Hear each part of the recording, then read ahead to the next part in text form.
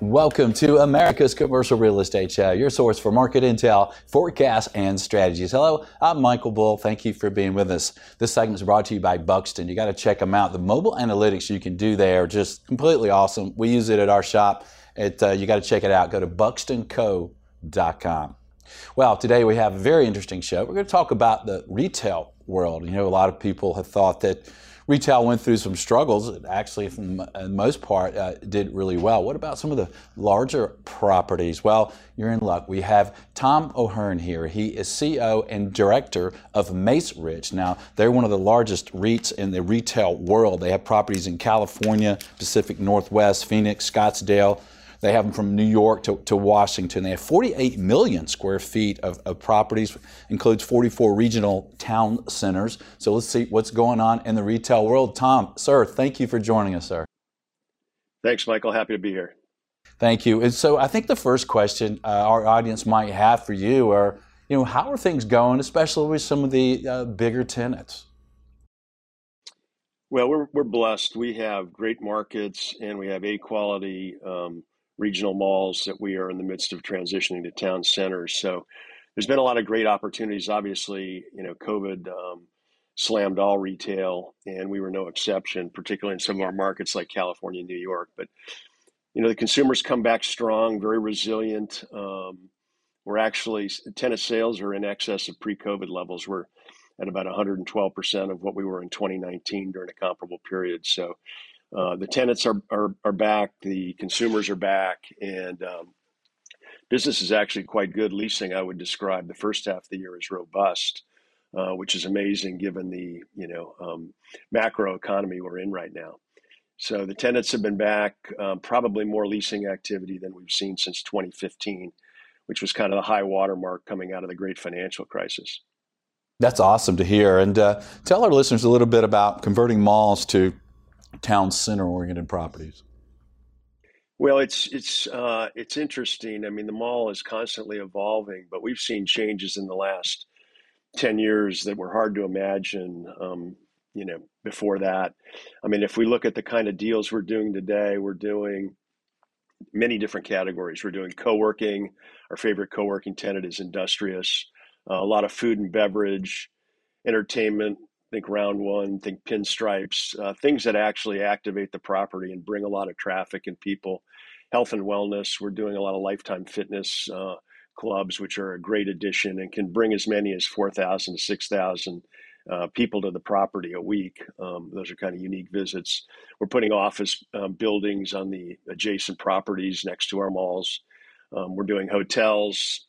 The digitally native brands continue to be very active. Think Alo Yoga, Stance, Vori, Allbirds. EV makers find it very attractive, and that's not just Tesla. It's Polestar and Lucid, for example. I think we've got a Rivian deal or two that we're working on.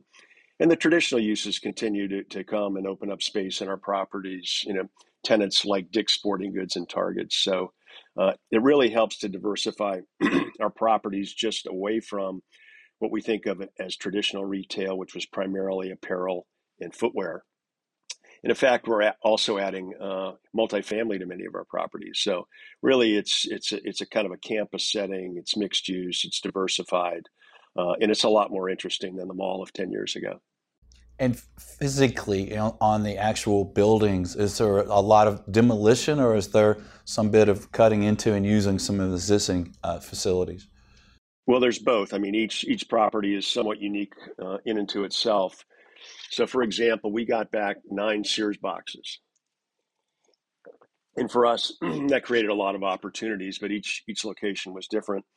There's a couple of properties, Los Cerritos Mall in California and Washington Square up in Portland, Oregon, where we're going to demolish the Sears box and replace that with mixed use.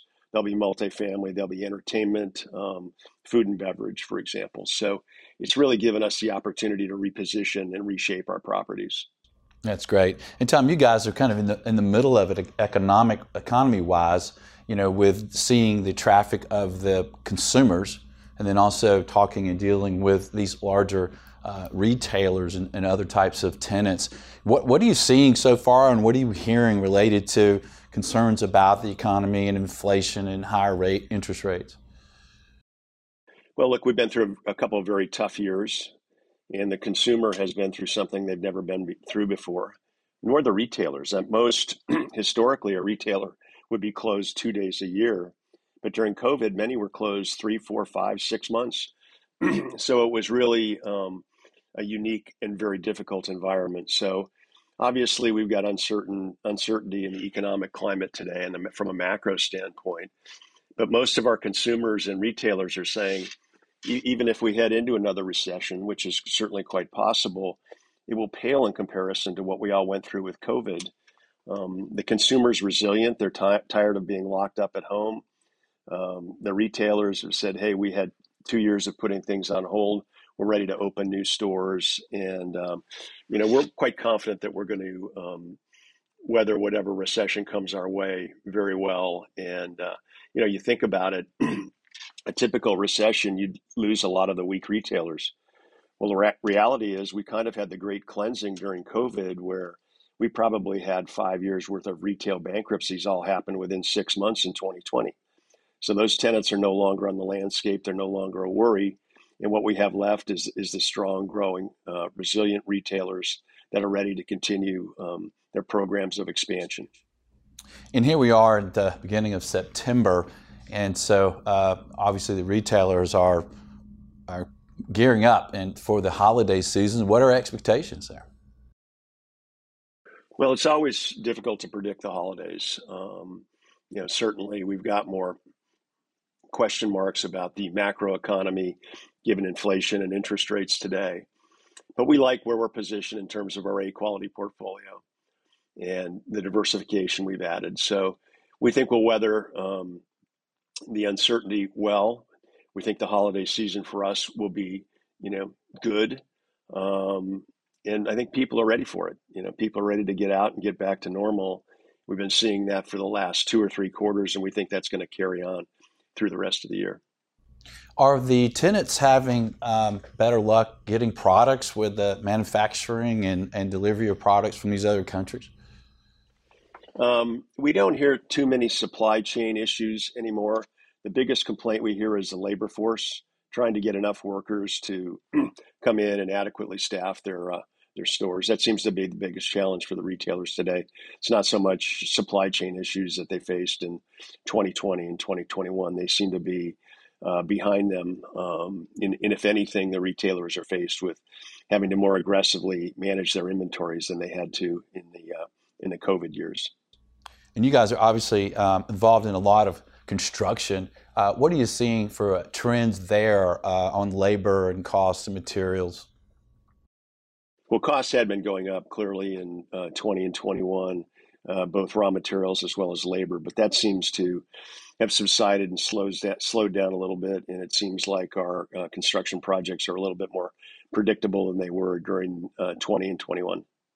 Yeah, that's interesting. So when you talk to tenants out there, your group talks to tenants, are they positive for the most part about where we are today? Look, the stock market just recently had some woes, and of course you mentioned inflation and other issues. Well, as it relates to retailers taking new space, they don't tend to view operations quarter to quarter as an investor might, um, somebody investing into a retail company. So, to the extent there's a quarterly miss here or there, the street may get excited about it, but doesn't really change the game plan for the real estate people at these various tenants. They know they've got to get X number of openings done in 22 and 23, and they stayed focused on that. So as I said, in the first half of the year, leasing was robust. The volumes were good. It was coming from a lot of different categories. We signed a record number of leases, the highest level we've seen since 2015. Now, could that slow down in the second half? That's possible, but we haven't really seen the signs of that yet.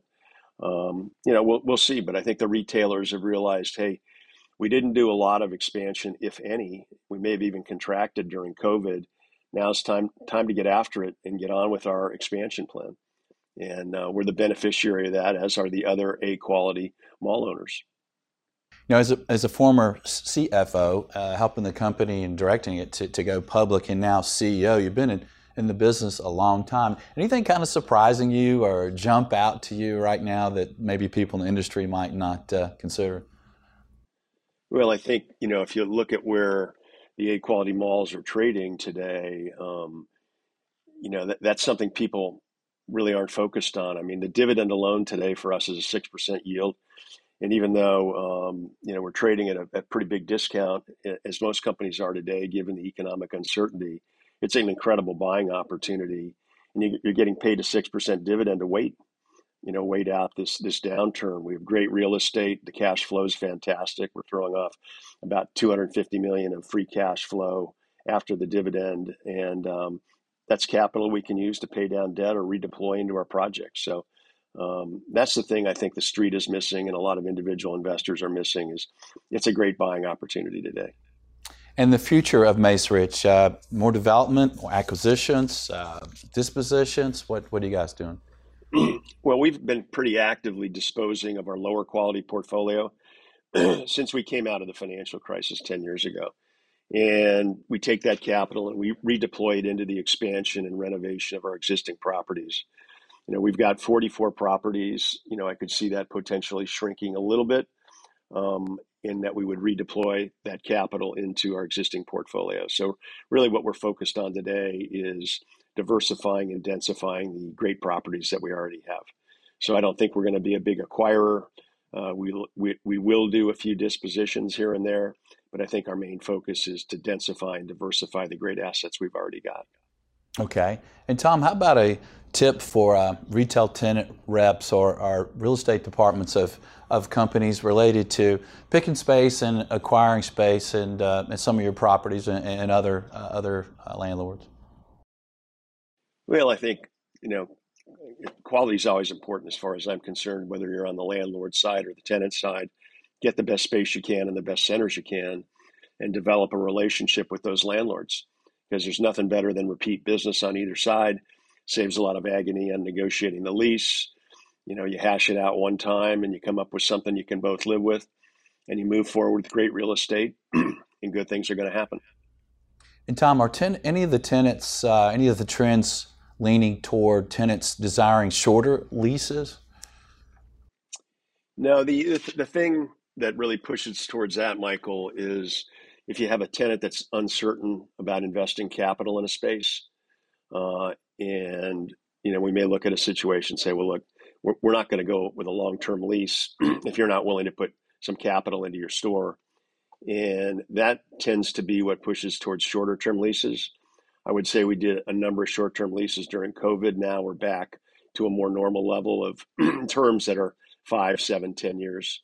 But during 2021, first half of 22, some of the leases were shorter just due to some of the uncertainty that the tenants were facing. Yeah. Well, Tom, what would you leave our audience with to think about retail moving forward? Well, when you hit a volatile market like this and there's a lot of negativity swirling, therein lies some great opportunities. I've been through this many times in the last 35 years I've been in this business. So look for the opportunities out there and to the extent you can, take advantage of those opportunities. Well said. Tom O'Hearn, thanks for joining us, sir. Thank you, Michael. Appreciate it. All right. Take care, thank everyone. you You're welcome. Thank you. And thank you for joining us around the country. Please let us know what you think. Thank you for sharing the show. Thank you for subscribing and rating the show. And until next week, be sure that you always lead, learn, and laugh. And join us for America's Commercial Real Estate Show.